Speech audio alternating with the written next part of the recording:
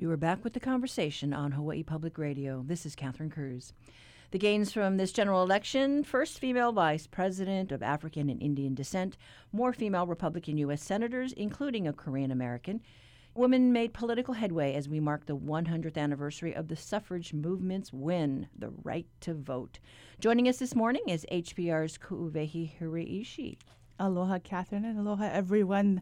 That's right. So we have Vice President-elect Kamala Harris made history as the first wahine and then first woman of color to be elected to that second highest office in the country. And so I decided to reach out to some of the community leaders here, wahine leaders in Hawaii, to talk about what it means for them that this, milestone has been reached. Vicky Ho'otakamine Kuhula for Pua'ali Ilima and executive director of the Pa'i Foundation had said, it's about time. And she had a particular note given Hawaii's own history dating back to the kingdom of having strong female leaders in those positions.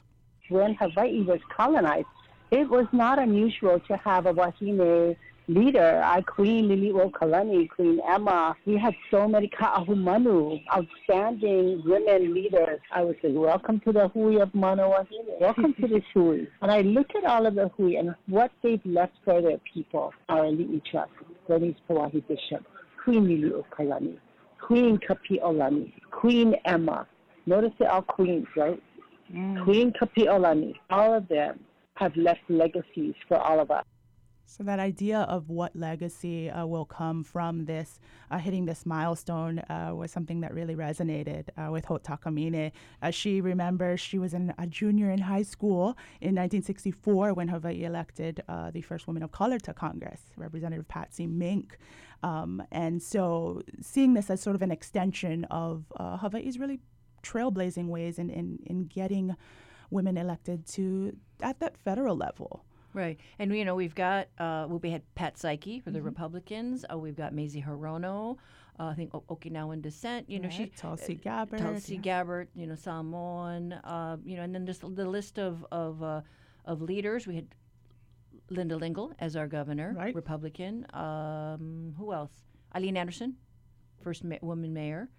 And we had the first two money chairs, Sylvia Luke and Jill Takuda. Yeah, powerful positions, So they and working mothers. That's definitely something to think about. Oftentimes, when these milestones are reached, it's easy to fall into the mindset that there's this big breakthrough and all the barriers of women entering into political office is beginning to fall away. And Lani Tevis, an associate professor for women's studies up at UH Manoa, says, that's really not the case. We might have women representing us, in Congress or in U.S. Senate, but in actuality, there aren't a lot of women at the top levels in Hawaii. So for me, it brings up the bigger question of why aren't we seeing more women in Hawaii in those top offices? What does that tell us about the role of women, the way we view women in society at large in Hawaii? So this election really forced people to ask these questions and have these conversations about the role of gender and race in politics.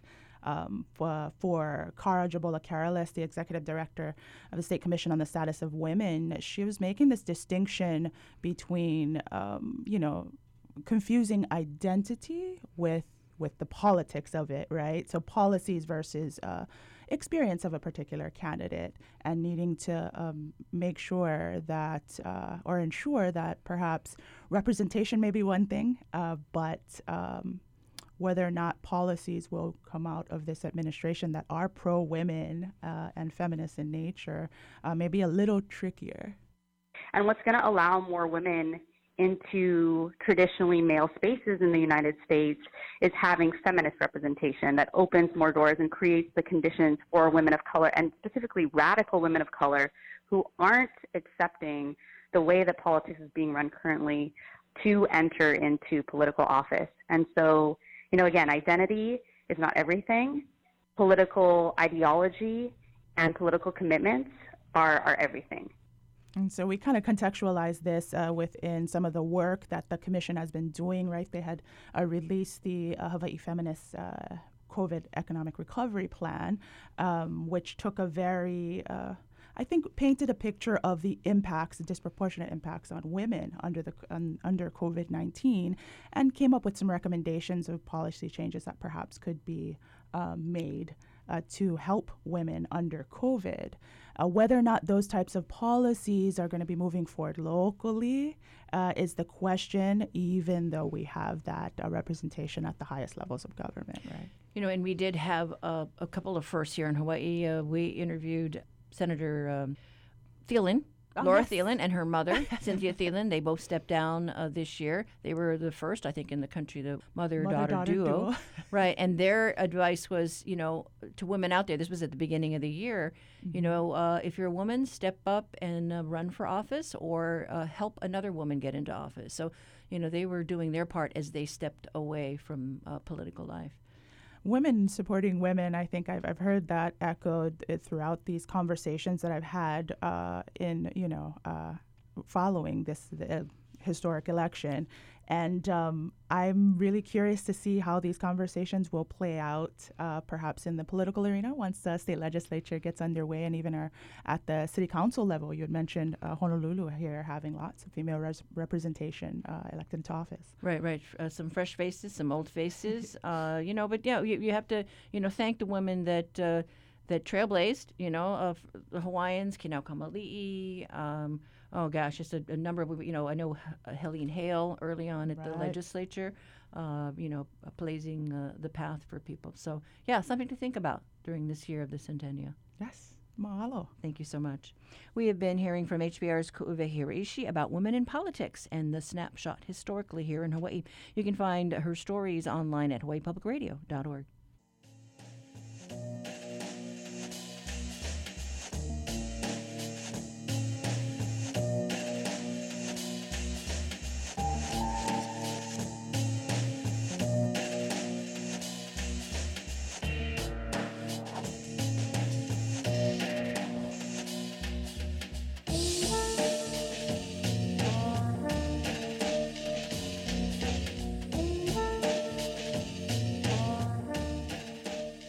Support for Hawaii Public Radio comes from MacDonald Rudy, a Honolulu law firm serving the community for nearly 30 years, offering a range of trusts and estates litigation services, including wills, trusts, and probate. Learn more at macdonaldrudy.com.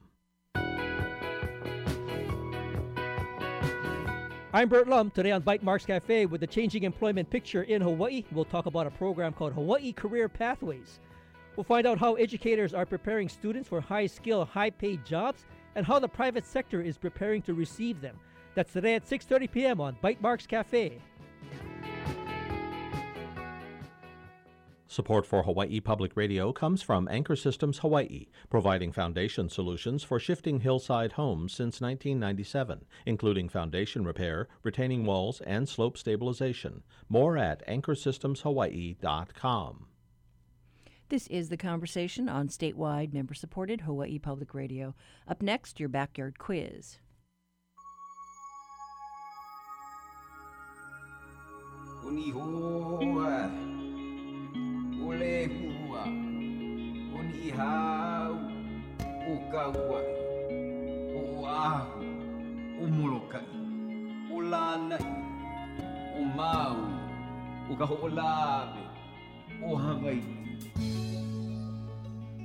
On this Veterans Day, we explore the history of Punchbowl Cemetery, formerly known as the National Memorial Cemetery of the Pacific. The site, located at the foot of the Ko'olau mountain range, saw many different uses before it became a burial site. Cannons sat on the rim of the crater during the reign of Kamehameha the Great and were fired to honor dignitaries or signal important occasions. The area opened up to settlement in the 1880s as leasehold lands became available. Fast forward to the 1930s when the Hawaii National Guard used the crater for artillery practice. During the 1940s, Congress authorized a small appropriation of $50,000 to establish a national cemetery in Honolulu. However, the funding proved insufficient and the idea was shelved. After World War II, Congress and veterans groups pushed for a permanent burial site in Hawaii, so the Army went ahead on building the Punchbowl Cemetery in 1948 and opened a year later on September 2nd, 1949. For today's quiz, what is Punchbowl's Hawaiian name? Call in at 941-3689 or 877-941-3689. The first one to get it right gets a reusable tote bag that tells people you got it right.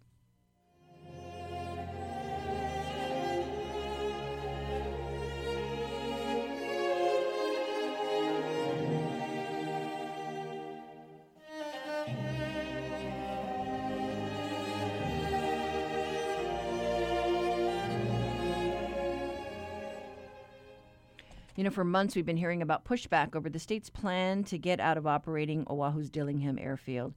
The U.S. Army owns the land, and the state lease ends in 2024, but the Transportation Department put general aviation companies on notice that they have to vacate next summer. Senator Gil Riviere, who represents the area, has been trying to get the state to stay in the game and to turn over to a private operator to manage the airfield. The state's in talks with the Army right now about the future of the facility. But one issue that we've not heard a lot about is a private water well that, according to documents HPR obtained, is leaking about 2 million gallons a month since at least December of last year. The DOT, which is supposed to maintain the system under the lease, says the water issue is complicated. Here's Senator Gil Riviere arguing to keep that airfield open. I think the water issue is complicated, but and it must be addressed. So I understand the department's concern regarding the water and that they're not meant to be a water utility. Likewise, the Army doesn't want to be the water provider, but I think we can work around that, can get our heads around that and create some sort of alternative water utility, some sort of cooperative amongst the users. I think that would be a rational outcome. As far as the cost of what the department is claiming as losses, I think that could be offset, and I think the airfield could ultimately be profitable with the right vision and implementation. The long-term lease, I think, can be established too when we have the right plan for it. All of that could be accomplished through the contracting with an airport management company, and there are companies around the country that have expressed interest in it. So I think it's far too premature to allow the airfield to just be shut down without any chance for saving the 130 jobs and 11 businesses that are operating, and others that would want to go in there if given the opportunity. Now, the DOT says that, they're trying to save money. According to the department, they'll often say that they're losing $1 million at Dillingham. But when you look at the 2019 figures, out of that $1 million, there's $362,000, which is system allocated expenses. In other words, that's I think, a paper loss that would then be attributed to other airports should this one close. And if that assumption is correct, then the net loss is somewhere in the vicinity of $600,000. And I think that could be met by additional rents through hangars. The Department of Transportation has not issued any authorization to build new hangars. They're not probably realizing as much revenue from the airport as they could through a little more attentive management and oversight. And I think there's other maybe ancillary businesses that could be operating out at the airfield, whether it's a little food concession or increased fuel sales or mechanics. There's no mechanic operation there, so many of the airplanes have to fly somewhere else to get worked on. So I think there's ways to close that gap. I think that it could be quite a bit different with the proper vision. Your concern is that you've got a lot of these small businesses that would have nowhere else to go if they don't have Dillingham. That's correct. There's nowhere else to do skydiving operations or glider rides on Oahu, and that is of great concern because the heavy amount of tourists that frequent these businesses are they're just not going to jump on an airplane, fly to Maui, drive all the way to Hana, and then do a skydiving trip there when they would have just it's just not going to happen as far as meeting that demand. The businesses, expecting a business who's been operating out at Dillingham for years and years and years to pick up and move to Kauai or Maui or Hawaii Island out in the remote areas where there's that much less tourist activity. It's just unreasonable. And that's the department's plan. They said they can relocate somewhere else, anywhere but here, and that's just not right. The department is in discussions with the Army as to what are the requirements for ending the lease. Now, according to the lease terms, and as is generally done, you need to return the property to its original condition. Well, in the 80s, the department built hangars for the gliders and airplanes. They built a Unicom tower, which is like air traffic controller kind of. And so they built some infrastructure that they would probably have to knock down, and that's going to cost money. And so for the state to say, oh, there's no cost to leaving, I just don't think that's an appropriate way of looking at the situation. They will have to spend additional money to close the airfield. And if they close the airfield, it's not coming back. So my great wish and request is that the DOT allow enough time to bring in additional management company who can assume the responsibilities and take over the management of the facilities. Do they have to go through an RFP? Well, that's the details that would have to be squared away. One of the concerns is the Army wants to work with a government agency. The government does not want to work with an independent business.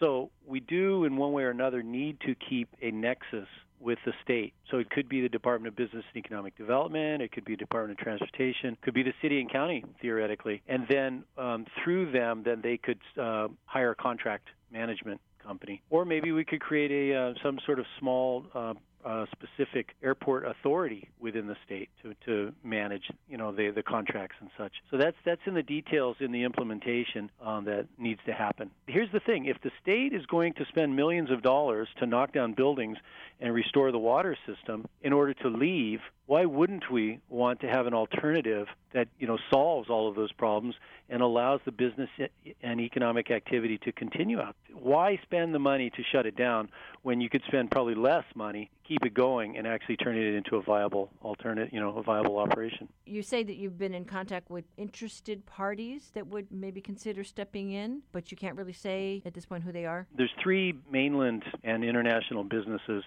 that are presently managing and operating airfields around the world.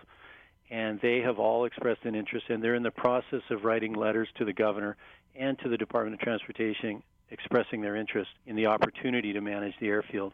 So because of the circumstance, because it's still early and they're coming in now, I don't really want to identify them at this point. But they are coming. They are interested. We're preparing variations of the documents right now, potential bills to maybe create a small specific authority for that, or maybe to transfer it from one department within the state to another. So we are kind of preparing alternative legislation should any of them be appropriate for what needs to happen. The reports that I've seen on the Dillingham Airfield water system, it's a private well, but it looks like there's just a lot of water loss. There's a lot of water loss. It's losing millions of gallons every month, and it needs to be fixed. That's one of the conditions. The Army granted the lease subject to the state managing the water system.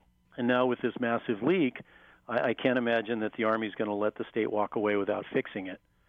So, one of the unique qualities of this is that the state Department of Transportation manages to some extent manages the water delivery system, but they collect no revenue from it. So the city and county's beach park at Mokuleia uses free water for the showers, and Camp Erdman uses free water, for their activities. And the satellite tracking station up at Kaena Point, they're using the water for free. Everybody's using the water for free. And I think that now private residences, now comes a time when we do these repairs where we maybe set up a fee structure to manage it going forward. It's just stunning when you think there's 2 million gallons a month that it's losing, and how long has it been losing this? Yes, for some time. Now it's coming off the military reservation, so the public utilities does not have any direct authority over that water system, although the Commission on Water Resource Management has an eye on it and ultimately, a responsibility to manage our water resources. The Honolulu Board of Water Supply is not involved in this in any way. They're not in the vicinity. They're several miles down the road where the Board of Water Supply ends its responsibility. But if we're concerned about a precious resource. Water loss of 2 million gallons a month is not good. It's wrong. It absolutely needs to be corrected as soon as we can. Do you know how long that these losses have been ongoing? I'm not sure when they began or when they reached this level of usage. I don't know. Is there a juncture, some other peg that's coming, a meeting or something coming up around the corner? Well, I'm waiting for updates, from both the Army and the Department of Transportation to the extent that they can share what is the status of the work that's going to be required for the early termination. I don't understand the rush to get out by June 30th of this year, of this coming year. The lease is still in effect until July of 2024. So I would encourage the Department of Transportation to consider continuing, with the existing lease, not terminating early, and using this time to transition to a new management authority. That would be, I think, the way to go. I think it would save over, up to 130 jobs and 11 businesses that are there now, and the future jobs and employment that will come with a better vision for the airport. In the Defense Appropriations Act of 1991, 87 acres of Kauai Hapai, the beach there and the control tower and the hangars and the glider port, basically, that part of the airfield was all basically deeded back to the state, subject to doing whatever was required to complete the transfer. And the transfer never occurred. So we're trying to do our due diligence and figure out why the transfer never occurred. And then the question remains, well, why not complete the land transfer now? Why would we want to leave lands with the federal government when they have offered to give it back? Now, if we get that land back, then it's an interesting opportunity for state-owned land to manage the airfield. Then we're not worried as much about getting permission from the Army, to build something. It provides more flexibility. Then you would have a traditional joint-use airstrip operation. I think we have more opportunity if we could complete the land transfer, but that's a separate question, separate but related. Also, the name of the airfield, Kauai Hapai Airfield. There was a bill passed to change the name to Kauai Hapai Airfield upon transfer of the land. So if you look in the Hawaii Revised Statutes, it says the airfield shall be called Kauai Hapai Airfield, but the land never transferred. So there's all kinds of loose ends here. That was Senator Gil Revere, who represents Oahu's North Shore and who is working to find a way to keep the Dillingham field open for general aviation business. The airstrip came under scrutiny following a fatal crash of a skydiving plane that killed 11 people last year. And the State Water Commission, which is charged with regulating this precious resource, says it's looking into the reports of the massive water leaks and has reached out to the DOT and the Army.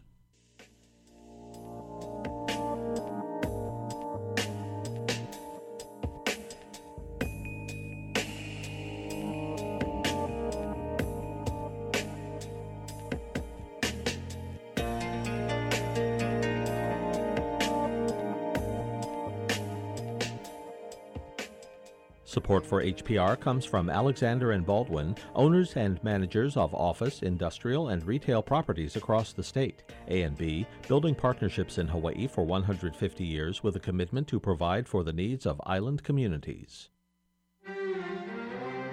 Next time on The World, the Iran nuclear deal. It was a signature accomplishment of the Obama White House. Undoing it was a top goal for Donald Trump. Now it's Joe Biden's turn to find a way to rein in Iran and its nuclear ambitions. Chief U.S. negotiator, Ambassador Wendy Sherman, forged the original deal. She tells us what options Biden has now. Next time on The World. Beginning this afternoon at 1. Legalizing recreational marijuana. That's the subject of today's reality check. Honolulu Civil Beat's reporter Kevin Dayton on the line today. Good morning, Kevin. Hey, good morning. Thanks for having me. Hey, so this is like the gambling bills. Somebody always tries to introduce something every year. That's just about right. It's getting more interesting, though, and maybe a little bit more pressing because we're to the point now where 15 other states have approved recreational marijuana for adult use, and that's not including, of course, the District of Columbia. And, one might wonder whether pressure is beginning to build at the state legislature, because that's also been talked about as an issue here for many years. And we have made headway in some areas. I mean, we have the hemp program. We've got medical marijuana, but the recreational one just seems to be not quite. It does, and you wonder, the states that approved it on November 3rd were Arizona, Montana, New Jersey, and South Dakota. And there have been, you mentioned a decriminalization move, that was House Bill 1383 in 2019. But even that, decriminalization of small amounts of marijuana, turned out to be pretty controversial, actually. There were 16 votes against the bill in the House, so clearly there's some concern there, continuing concern there. And David Ige opposed the bill. Not enough to veto it, but he did allow it to become, he chose to allow it to become law without his signature. And there was another first, right? I mean, there was legislation that, for the first time, passed out of the Judiciary Committee. That's correct.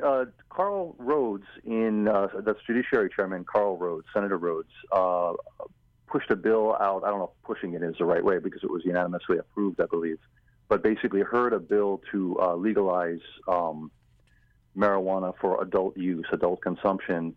And he believes that it's the first time that such a bill was ever approved by a committee in the legislature. There have been bills that have been heard before, but in 2019 it was actually approved. But then it did not get any further hearings, and so it died that session. And we often hear the advocates say, oh, we could bring so much more money into our state coffers, if we legalized this and taxed it. It's a little bit more complicated than that. There's a sense that a lot of people are going to be looking at this year because the state's in such a dire financial situation right now. But people such as House Finance Chairwoman Sylvia Luke point out that it'll take a while for any sort of legalized marijuana tax to take effect. And there's a Tax Foundation study out that says that if you assume that Hawaii is going to structure the tax in pretty much the way Colorado did, and Colorado's found it to be very lucrative, that Hawaii would bring in something on the order of $31 million a year. That's not a huge sum of money when you consider the size of the state budget and the amount that the state is going to need to get through these next couple of years. But it's better than nothing, I suppose. So if you were a betting man, what do you think the chances are of getting something in this next session? Ooh, I don't like to bet, but it looks like a very tough road. There's a bunch of things. For one thing, you can look at Governor Ige's opposition and say, geez, do we really want to offend a lot of people and raise a lot of concerns when it's very likely that the governor himself would veto any bill if it made it to him? And in addition to that, there's some key committee chairpersons who really have got reservations about it. In the House, Ryan Yamane, who will be a critical chairperson this coming year, he voted against the decriminalization bill, so clearly he's got some concerns. Well, I must say, I traveled to Seattle not too long ago, and it is kind of interesting when you're standing at the street corner, getting ready to go into the crosswalk, and you're smelling marijuana everywhere. It's very strange. My experience was in Las Vegas, and it was the same thing. And it's just this odd experience of they're walking around like it's legal, and I guess that's because it is, huh? Yeah, and I guess you got to keep track of where it is and where it isn't. There it is. Okay, thanks so much, Kevin. Thank you. That was reporter Kevin Dayton with today's Reality Check. To read his story on this issue, visit civilbeat.org.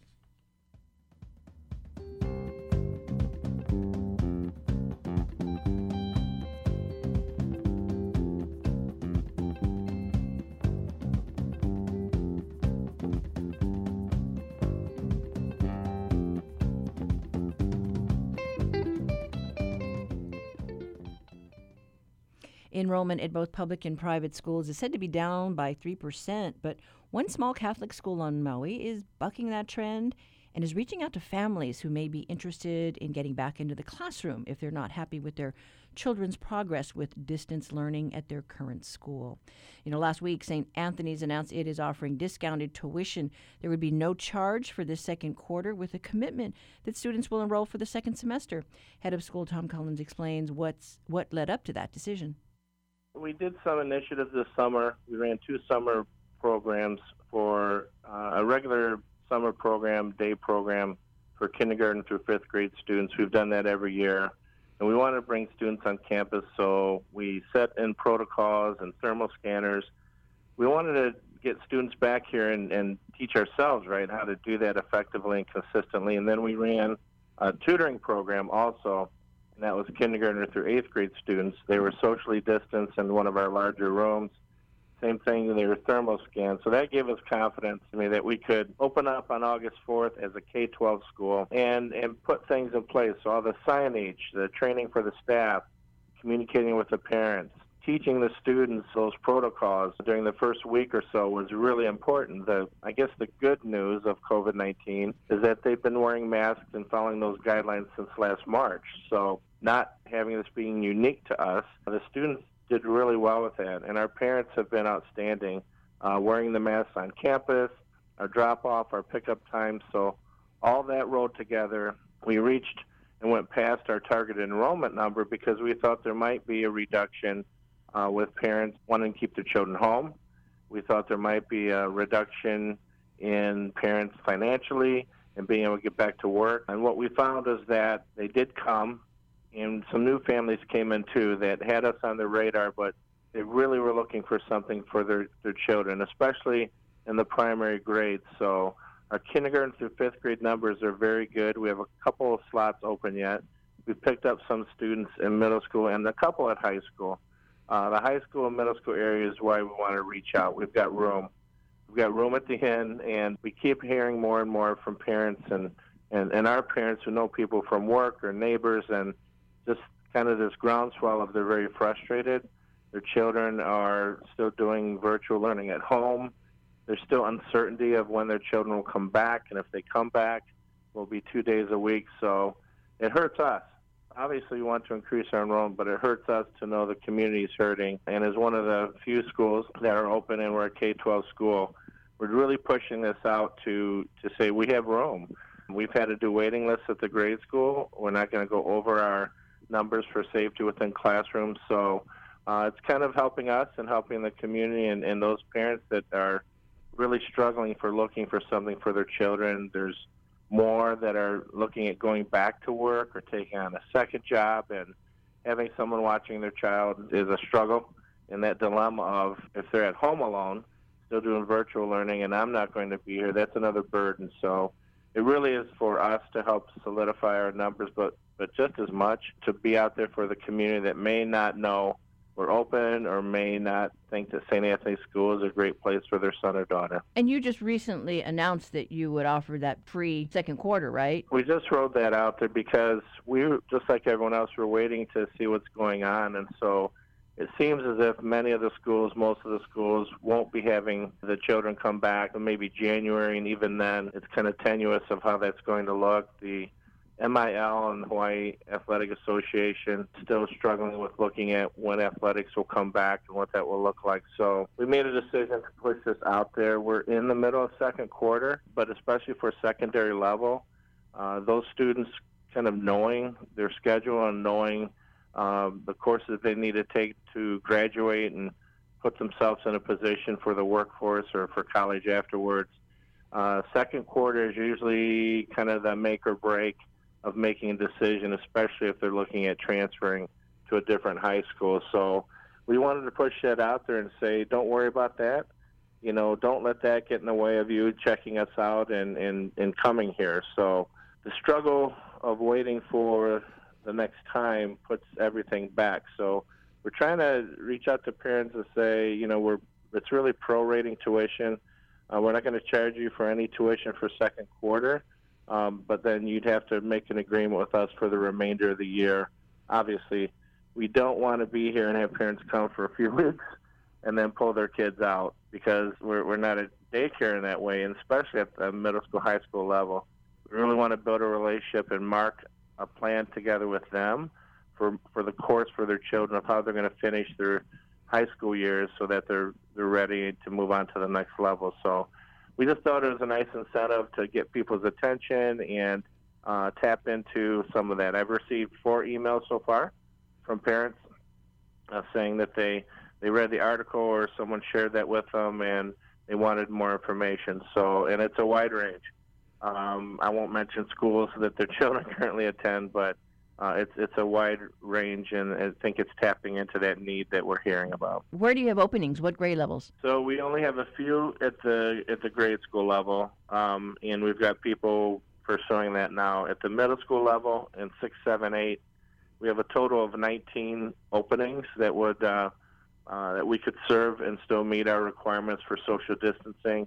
And at the high school level, we have room for about 34 students. Our senior class has been together for several years. We're not disciplining someone if they're a senior, but parents that are interested in having their senior finish here would really need to contact us soon, just because of the connection that class has and the rest of that. So 9th, 10th, and 11th.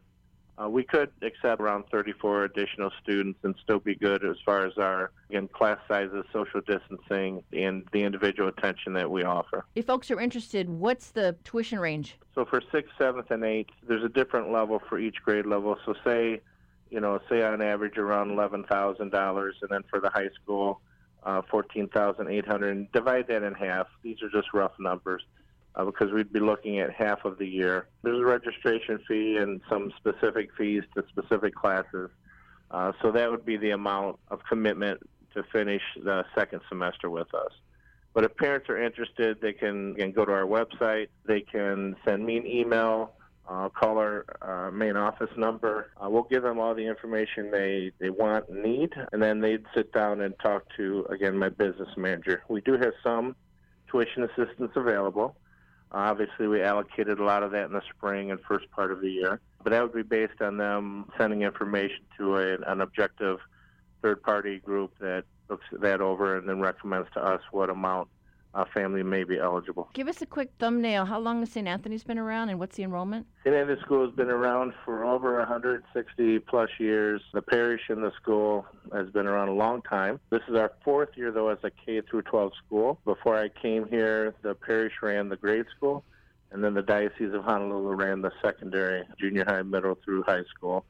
Our total enrollment now is 280. We're small and mighty. That's allowed us to have a lot of flexibility and for our students to participate in all kinds of clubs and intramural programs that we started and the rest of that. So our grade school classes, each grade level, we really would only have up to about 40 students at each grade level. And then our middle school and high school classes, right now, again, middle school looking at 20, 25 students per grade. And then the high school is the area where it's been choppy over the past years where the numbers have been lower. So if a student comes here, they're going to be involved right away. They're going to be welcomed and connected right away. Our goal is ultimately to get to a point with that kindergarten through 12th grade that we'd be averaging around 40 students per grade level. So we have no intention to be bigger than that. Our students participate in sports and arts and clubs and all the rest of that and are pretty successful when they do that. That was Tim Cullen, head of school for St. Anthony's in Maui, what he calls small and mighty. The school is offering free tuition for this second quarter for students if they commit to finish out the school year with St. Anthony's.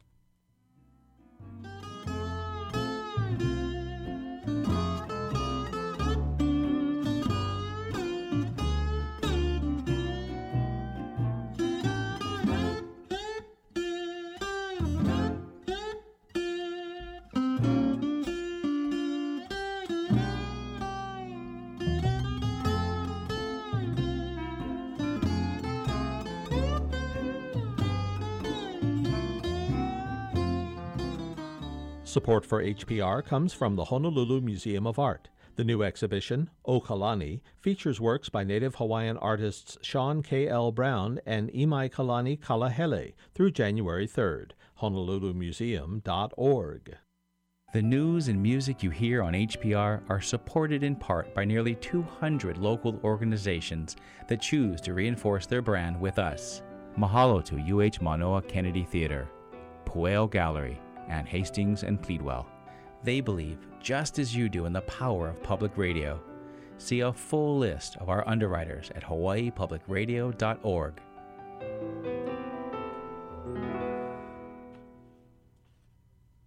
This is The Conversation on Hawaii Public Radio.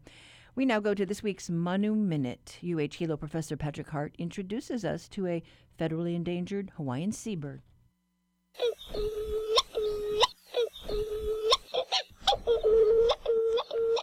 The Oahu, or Hawaiian petrel, is a seabird that spends its entire life at sea, only coming to land in the Hawaiian Islands to breed. Like many Hawaiian birds, Oahu are named after the sound they make. Their haunting calls can be heard at night as they fly mauka to their nests high in the mountains.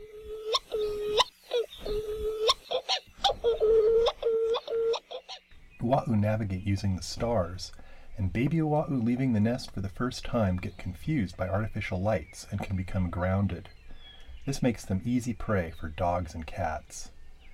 When Oahu were more abundant around the islands, they were considered a great delicacy, but nowadays they're listed as an endangered species. For Hawaii Public Radio, I'm Patrick Hart from the Department of Biology at UH Hilo.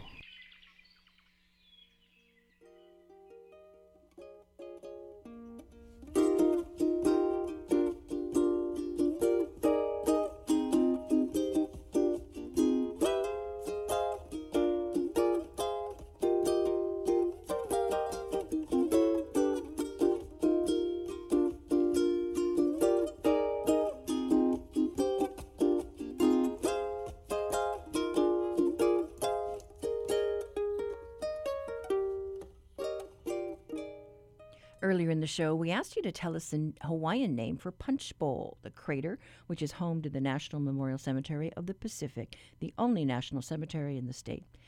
In the early 1940s, Congress authorized a small appropriation of $50,000 to establish a national cemetery in Honolulu. Local officials proposed Punchbowl, but the project was put on hold as the funding proved insufficient.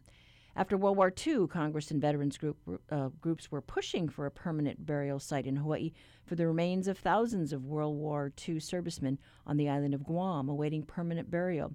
So the Army dusted off the Punchbowl plan and construction began in 1948. A year later, the National Memorial Cemetery of the Pacific was dedicated on September 2nd, 1949. Since then, approximately 53,000 veterans and their dependents have been interred at Pu'uovaina, which translates to Hill of Sacrifice. And we had lots of residents of that area call in, but Fred Bannon, who's lived in that area for 42 years, he had the fastest fingers. Congratulations. That's today's quiz. Write to us at talkback@hawaiipublicradio.org.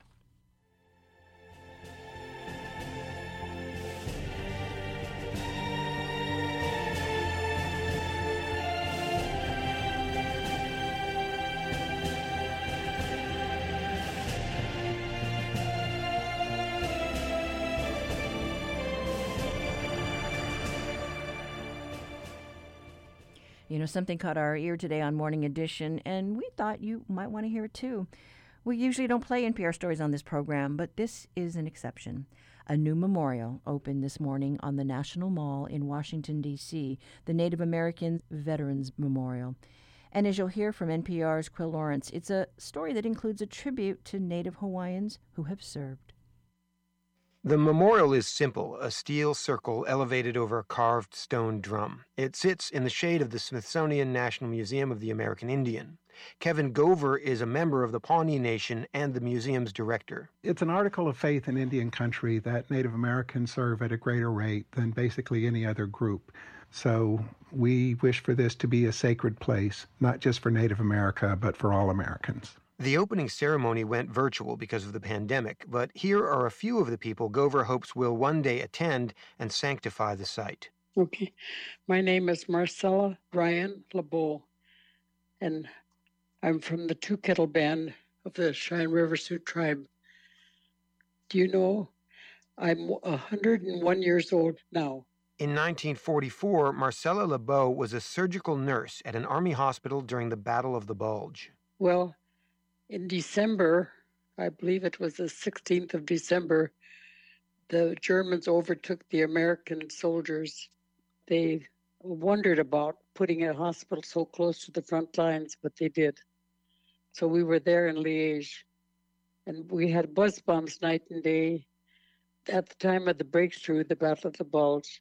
LeBeau says her own community always honored her military service. Now, the memorial in Washington means the whole country can do the same. To me, I felt like it was a great honor. My ancestors were warriors. I'm related to Rain in the Face, who fought in the Battle of the Little Bighorn, or Greasy Grass, as they called it. My father was a Spanish-American War veteran. My oldest brother, was a veteran, all down the line. But some Native vets aren't as aware of their own family's service. Yeah, my name is Colonel Wayne Don. Don has served 27 years in the Army, including Bosnia and Afghanistan. For a lot of years, I thought I was a first-generation military person. Came to find out is both of my grandfathers and uncles had served in the Territorial Guard during World War II. That was an emotional discovery for Don, and a complicated one. Not just Native Americans, but some of the other minority groups. Ultimately, that they chose to serve to represent their people and also to serve a country that, sometimes didn't have what appeared to be their best interests in mind, but they still did it. He says now that the country is wrestling with questions about racial justice, he hopes the memorial can play a part. Army vet Alan Ho feels the same. He's Native Hawaiian, saw combat in Vietnam. Then his 2 sons served after 9/11. His oldest son, Nainoa Ho, was killed in Iraq. And he was an incredible young man. He was an officer, platoon leader, and he was killed in 2005 in Mosul, Iraq. His younger brother's the staff sergeant. His name is Nakoa, and the meaning for Nakoa is a warrior who is brave and courageous. Those are the stories of service and sacrifice he wants Americans to hear at the new memorial. For Native visitors, Ho wants it to be a validation and an inspiration. And then perhaps, who knows, maybe some young Native son who experiences that memorial for the first time will be, in 50 years from now, he'll be the president of the United States. Who knows? Quill Lawrence, NPR News. And that memorial was created thanks to legislation introduced by Hawaii Senator Brian Schatz. It was signed into law by President Obama in 2013. This morning, Senator Schatz said that with the memorial's opening, people from across the country can pay tribute to our Native veterans and learn about the contributions that they have made on the battlefield and here at home.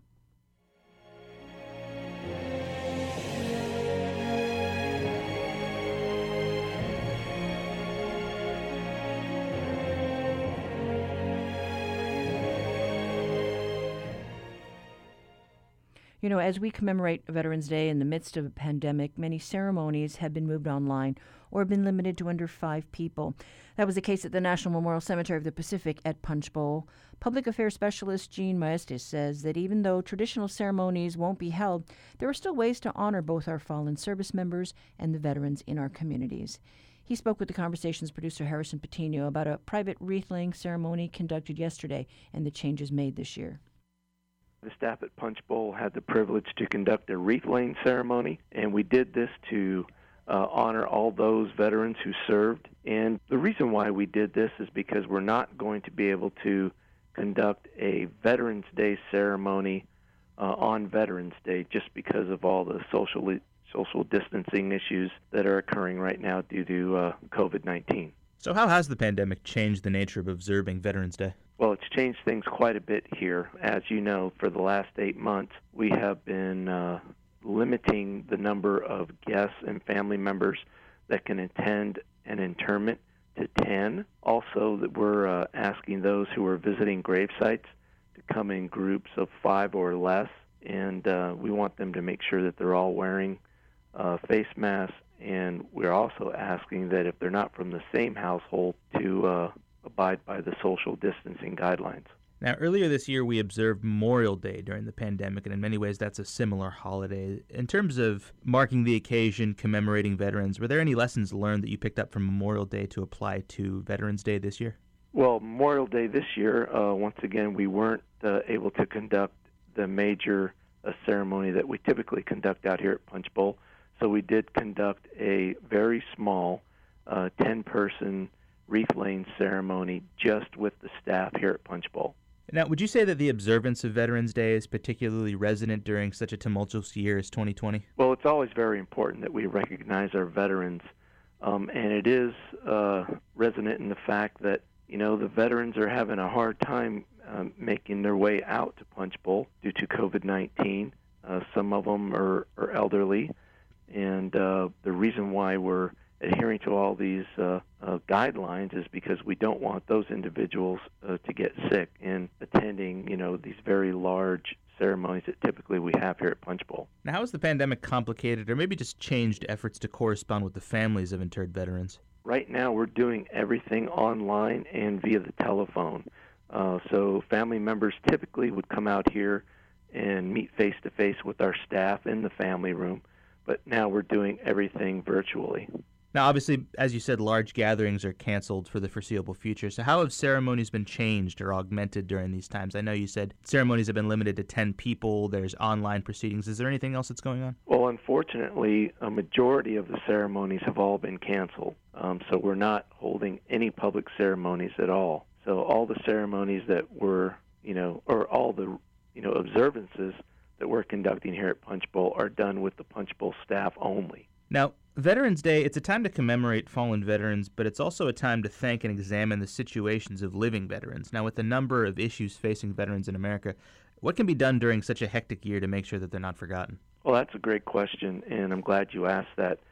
We have launched the Legacy Memorial Program, and one of the things that we encourage people to do is go on to our website, which is www.va.gov/remember, and you can post a remembrance or a commemoration to your favorite veteran, and it will be seen throughout the world, anybody who visits this website. So it's the Veterans Legacy Memorial. By and large, I think Americans are very well aware of why they have the freedoms that they have, and that's because of our veterans. And it's always been my experience as a veteran that, I run across people that are always thanking veterans and myself as well for the efforts that we put forth in ensuring those freedoms for all Americans. And a lot of what the veteran service organizations are doing here in Oahu is that they're reaching out to veterans and making sure that they have all the resources and all the information they need. One thing that's occurring today is the Chief Warrant Officers Association from the United States Coast Guard chapter here in Hawaii. They're out in the cemetery as we speak, placing flags on the graves of fallen veterans. And they're doing this in very small groups of 5 or less. So this is one way that those smaller groups can still continue to commemorate veterans. Now, without going too much into the subject of mental health, I just know that it's kind of become an awakening in the year of 2020, how people are acknowledging the role of mental health, what it plays, and how it's been compounded during a pandemic. I would imagine that's even more so the case for veterans. Well, I'm not a mental health expert, and I don't have any experience in that realm, but I do know that the Veterans Administration is doing everything that they can to reach out to veterans in these trying times and make sure that they at least have someone they can speak to. There's a Veterans Crisis Line, there's a Veterans Health Line, and I know those things are readily available to our veterans. That was Gene Mestis, Public Affairs Specialist for the National Memorial Cemetery of the Pacific. He was talking with the Conversations producer, Harrison Patino, about the changes on this Veterans Day during COVID times. We have to go, but up tomorrow, we continue our post-election coverage. We plan to hear from Big Iron Mayor-elect Mitch Roth. Leave your feedback for us on our Talkback line. I'm Catherine Cruz. Join us tomorrow.